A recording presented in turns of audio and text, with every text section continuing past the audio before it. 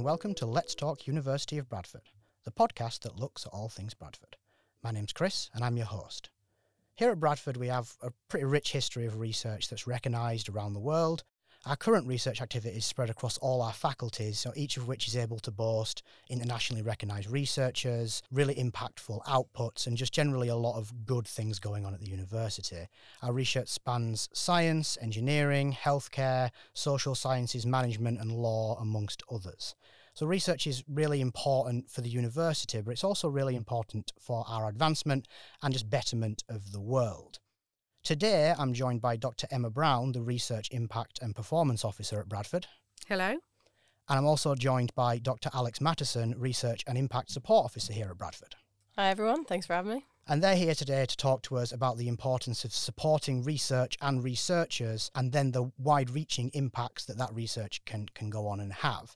Now, my first question to you guys really is, what made you go from being researchers yourselves, which you both were before, and decide to start looking and become interested in impact specifically to end up in the roles that you're in? So I'll go to you first, Emma.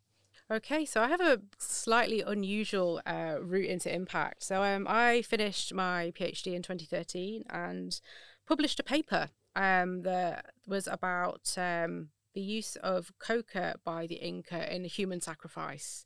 Really quite niche. Back in the day, it did get a fair amount of media attention because it was summer, it was a kind of sexy story. And then it kind of went quiet. And then we got to 2018 and the 2018 World Cup. And I am not a football fan at all. So I was just browsing my social media and people started posting this story on my Facebook wall, which was about this Peruvian footballer who had failed a drugs test and then had gone to the Court of Arbitration for Sport and had been allowed to go and play in the World Cup. And what transpired was that the expert witness in that case was the editor of our paper on coca use in the Inca, and he had brought our research into court to basically say, actually, this guy probably actually wasn't snorting cocaine. He probably had a cup of coca tea. It's a completely normal cultural norm in Peru.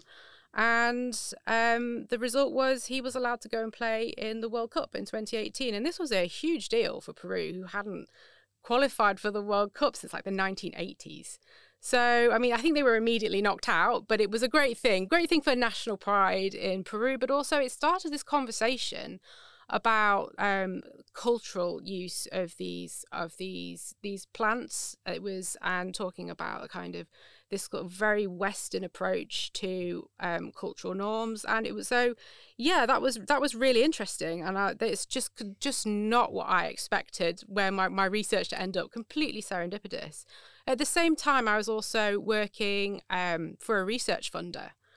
And looking at closing awards and looking at the impact of what our researchers had achieved was part of my role, and all of that kind of coalesced together. And in 2019, I came back to the University of Bradford and became your research impact officer. So it basically sparked an interest in impact because of how unusual the impact that your research had, that you just never saw that coming. That was never, I'm going to do this research, it's going to get used in courts for football players to do with drug testing. Absolutely not planned at all. And I use this as an example when I talk about impact, that it can be completely serendipitous, but you can also plan for impact, which is what we will talk about shortly. And I believe you've got a kind of a similar unusual use of your research, which kind of led you down this road as well, Alex, if that's right.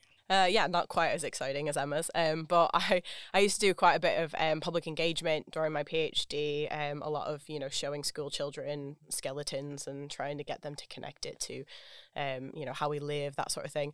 But one of my kind of a pet project I did at one point was to, there's this story, because I did archaeology and history. So one of the historical stories, narratives that was kind of part of it was about Waltheof, Earl of Northumbria, and he sort of gets involved in this sort of overthrowing of William the Conqueror, and he's executed. I should say that my research was on execution, so that's why it's relevant. And for me, it was always quite an emotional story, in fact, because, you know, he's beheaded. He's the only one of this whole, you know, traitorous group who's executed. They actually take him out early in the morning because they're afraid there's going to be a riot, so they do it, you know, at dawn, and it's very quiet. And I always found this sort of sneaky execution quite interesting. But, you know, he was an Anglo-Saxon, but in this Norman world, he was sort of given this Norman wife, but then he became a traitor. And there's all these themes. And I thought, I wonder what other people make to these themes. So what I did was, a friend of mine, he's part of an artist group, and he took it kind of to his art class, the story for me, and they all sort of depicted this story, and I thought, this is great. I'll see what kind of themes emerge. And they spent a lot of time. Some did painting, some did sculptures, and it was really, really cool. I was utterly disappointed that not one of them actually depicted the execution, which was the only bit that mattered to me. But what was really interesting was how they all really kind of got engaged, and they actually, you know, some of them went to his the place where he was buried, some of them visited, you know, where he was born, and they all they did all this extra research and really kind of got involved in the history of where they were from in a way that I hadn't anticipated at all. I really started to see kind of the effect it had on them, and also the fact that they didn't depict what was interesting to me made me kind of reevaluate maybe what is interesting in my research and what was important about the story, because I took it in a completely different way. And it was one of the first instances of public engagement I'd had where I actually really had that kind of that feedback. That's what's important with impact. You know, it's not just that, as we will say, that dissemination, telling people about something, but it's really watching some other, you know, people outside of the university really engage with the research, and that was my first experience. And then after that, kind of similar to Emma, around the same time I ended up getting a job at the University of Leeds as a public engagement and impact officer, which really kind of merged those two things in a more permanent way for me. I mean, that really highlights in both cases how things can be unexpected, but it's not just about what you're putting out and what you think you're doing with your research, but it can also be how other people are interpreting it. So you've got an idea, you've got an approach, you've got results that you're interpreting in a certain way, but in a lot of instances, you've got to look at how people external to your silo are viewing it as well, because it can probably help your research in the long term as well. And that brings me to the next point I want to cover here is, you know, research shouldn't be just in a silo. It's not just about papers in a journal. It's not just about publishing papers and then that's it, you're done. It can be used in the real world and have real lasting and meaningful impact on a whole variety of things, sometimes unexpected, sometimes expected. And I think that's an important thing to sort of think about when you think about the importance of research as a whole to us as a society. Now, that can be big questions, small questions, less obvious things, quite obvious things, but it's not always super obvious or simple. How do you guys help researchers kind of realize the impact that their research might be able to have or has already had in some instances? I think one of the main parts of our role is just to kind of get them thinking about it from an initial stage. So a lot of times they don't, as you said, they kind of tend to stay in the academic silo. They tend to fall, you know, as every job has, you know, you kind of fall into the patterns of doing the research, publishing, because that's what you're supposed to do, applying for another grant, doing the research, publishing, and that sort of bit where you actually get out of the academic silo, where you actually kind of do something with the research. It's almost forgotten because of that kind of just historic cycle. And it's not that most people don't want to do something with the research. So what we kind of try to get academics and researchers to do is just kind of step back and say, well, why are you doing this research? What's the question you're answering? Why is it important that you're doing this? Why is it important that people know about it? And even just kind of stepping back and letting people think about, no, why am I doing this? And a lot of times, most of the time, they say to help people, you know, and that's that kind of all of a sudden that clarity, oh wait, but how am I helping people, and how do I get there? And the other times, the other half, they kind of say because it's interesting, but even that's important as well. Kind of like my execution research. I mean, there's only so far impact you can go with it, you would think, but actually most people are really interested in it. So there's obviously something there that people want to be aware of. That interest, that's impact as well, and it's kind of digging down to the deeper root of, well, why are people interested and what is it they need to know? So it's not always that your research has a huge, grand, like measurable, you've helped, 1 million people. It can be interest in a local area or interest in history or things of that nature. Yeah, sure. And a change in understanding as well is a fantastic impact. And it's something, unfortunately, is quite intangible and hard to measure. But part of, certainly, Alex and I love to talk about that kind of it's both where we've both come from, is that change in understanding and appreciation of history and culture. But I love talking about that with people. I think it's something that when people realise, oh, actually, yeah, that is impact, they get excited about it. And something we talk about in the training we do is linking, just getting people to think about, why do I do this? What's my intrinsic motivation for doing my research? And as Alex said, when people sit down and think about it, they go, well, yeah, actually, I want to change something. I want to make something better.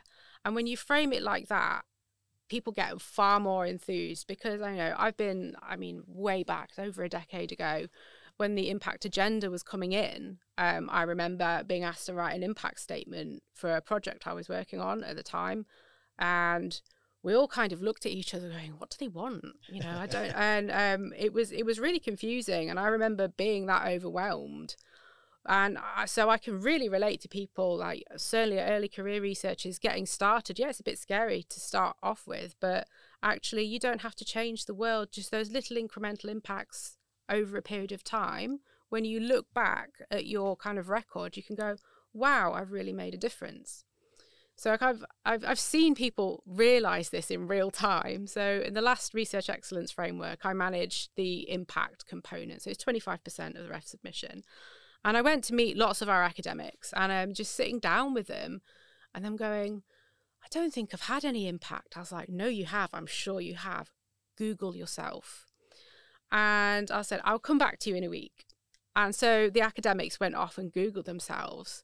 And then I would come back a week or two later and I was like, well, what did you find? They were like, I've had policy impact, and my research is being used all over the world, and it's been cited here, and it's being used in NICE guidelines and in heritage guidelines, and people realise that actually they are making a difference, and it's really, really rewarding for people to know that all that hard work that you've done is useful in outside of academia, and it's motivating and rewarding for people. It's really nice to see people realise that.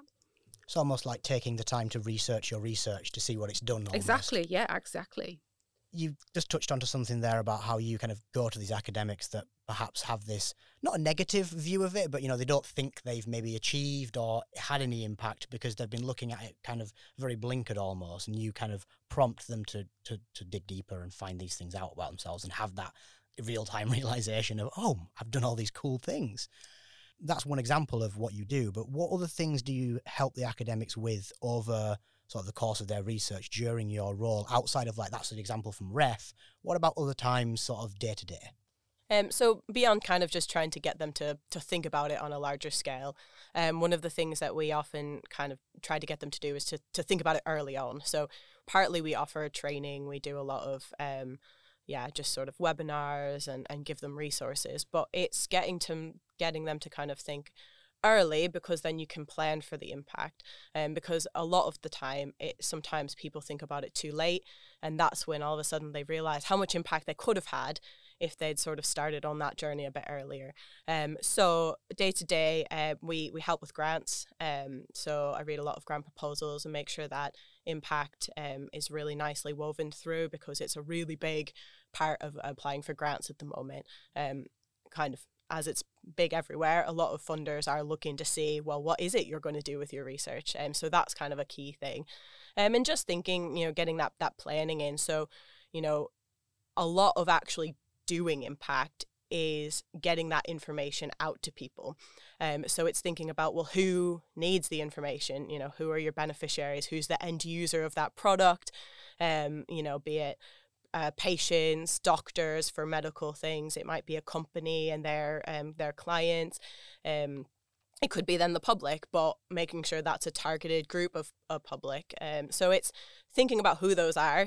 We often use the word stakeholders, although it's a bit controversial word at the moment. But for about lack of a better word at the moment, your group, you know, figuring out who those stakeholders are, and also figuring out how you're going to get that information to them, how you're going to disseminate it beyond the academic sphere, and what format that needs to take. So when I talk to them and try to get them to plan for it, it's trying to figure those bits out, and that kind of sets you on the road to actually delivering the impact. And then, you know, I kind of check in with people who are doing impactful projects. We check in every once in a while and make sure there's anything we can offer, because as you actually rightly said earlier, it's not always that impact. So that end impact, that's the bit that we can help you plan for.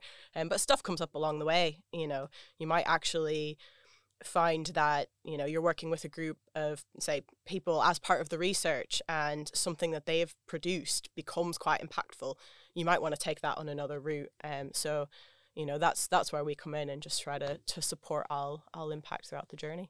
Yeah, I think impact doesn't need to be linear or simple. It can be really, really complex. And again, that can be quite overwhelming. And that's where Alex and I can really help you think outside of the box and help you just kind of plan those kind of activities. But also a really important thing when it comes to impact is getting some evidence of your impact. And, you know, I'm always with my REF hat on. I'm thinking to 2028 and evidencing some impact case studies. But also it's really, it's rewarding for academics to see evidence that, wow, yeah, I really have made a difference. So when it comes to providing a track record of impactful research for that next big grant, for the next promotions panel, demonstrating, look, I've got solid evidence that my research has made a difference somewhere, it helps there as well. So, and it's a really difficult, it's the most difficult bit, I think, is getting that evidence. But it's kind of actually how you said impact is almost researching your research. Well, if you're going to write a research paper, you wouldn't actually write it without evidence to back up what you're saying. You know, the evidence of your impact is backing up the research on your research, in effect. It sounds like you're basically equipping the academics with maybe a tool set they don't always have, or it's not their, you know, it's not their primary concern a lot of the time, because they're thinking about the grants, they're thinking about the next set of research, they're thinking about achieving this particular bit of research that they're trying to do or whatever. It's allowing them to see that impact and maybe you say go off on a tangent because this new thing comes along without it being a distraction. It's just another string to their bow. It's another thing that's happening. It's not going to segue you away from your actual research. It's just a bigger part of it. And you allow them to see that in a meaningful and then for them impactful way to then allow it to go on and be in things like REF and that kind of thing. Sure, and it's about building confidence too, because the word impact, I've been doing this for a few years now, and it does raise hackles sometimes. Oh, I've seen that improve, and people just see it as this kind of buzzword. And when you kind of sit down with them and you talk about it and you talk about actually this is what it means, and actually chances are you're already doing it. And that, I think that is quite empowering for academics too. Like, no, you're already doing it. You just don't have the kind of words to describe that. And that really, really helps people as well, because ultimately we do want people to be able to go out and change the world in small ways or big ways. And the University of Bradford's got a really, a fantastic track record of producing that excellent research that makes a difference.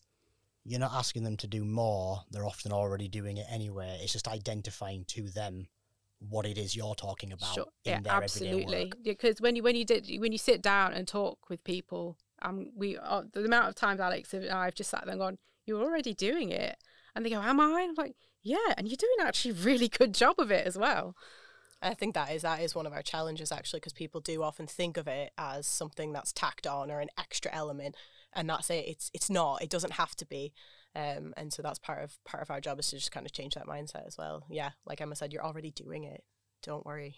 And I guess that forms part of the sort of internal and external training that you do. I know you've mentioned that you bring in experts to help, sort of inform people and things like that. And what kind of, when you say you're doing webinars, which you mentioned earlier, for example, and other forms of training of that nature, how is that like presented to the academics to sort of help support them? Is it just put on as like an event that they can come to? How does that work?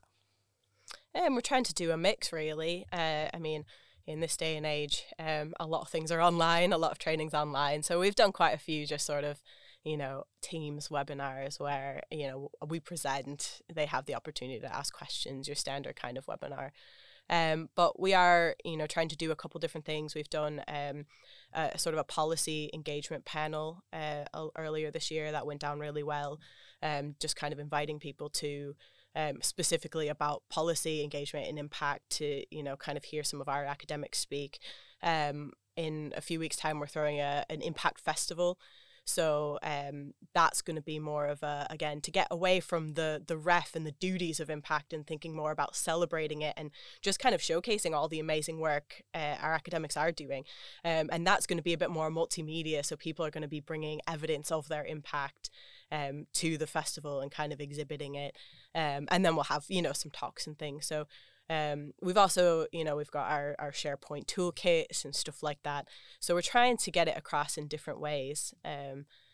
So your basic training, but then also some other fun things. And then some of the external experts, there are areas where even Emma and I aren't, we like to think of ourselves as impact experts, professionals, but we're not specialists in every area, and there are some people who really are. So it's making sure that our researchers have access to that information. We try and get like the heavy hitters, like the big names that we now, Alex and I, have like made friends with and get on very well with, and that's gone down very well as well. And I think it's really healthy actually to hear from a wider variety of people as possible.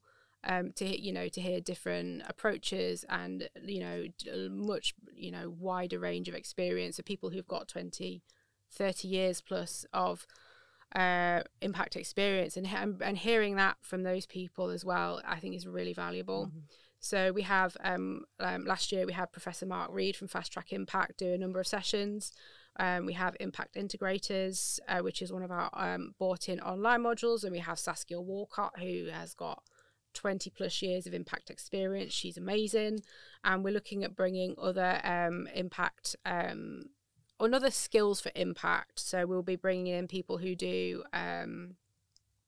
infographics is one. We're doing theory of change models, because they're quite daunting. They can be quite scary, but lots of research councils now are asking for theory of change or logic models. So we'll be bringing in probably the best expert we could find. And so I don't think we've quite got the purchase order through yet, but as soon as we have. So we bring in the experts as well. So our academics get exposed to the best people in the field, but you also get me and Alex. And if you get us both in a meeting, we'll just talk excitedly at you about impact. Pretty much, yeah. We just get excited. People go away, seem happy though, and fired up and enthusiastic about doing impact rather than being overwhelmed and terrified, because that's not what we want. It's difficult to not be enthusiastic about impact after talking about it with the two of you, because you bring so much energy, and more than just that, you bring so much information and knowledge and expertise. And you talk about bringing in external expertise, and you're identifying where that can be found and what it needs to be. But, don't sell yourself short. You yourselves bring a lot to the table as well. It's why you're so successful at what you do. And it sounds like you're basically bringing all this wealth of knowledge to the Bradford community of researchers, and you're making it a community. That Bradford community is incredibly important to the university, but also to the individuals involved within it. And I think you guys do a really good job of allowing that to flourish and be what it is. So thank you very much for coming on today to talk to us about your work, about the research we do here, and how you help people. And thank you all for listening. Be sure to follow us on LinkedIn, YouTube, Facebook, Twitter, and Instagram by searching the University of Bradford. And as always, everyone, take care.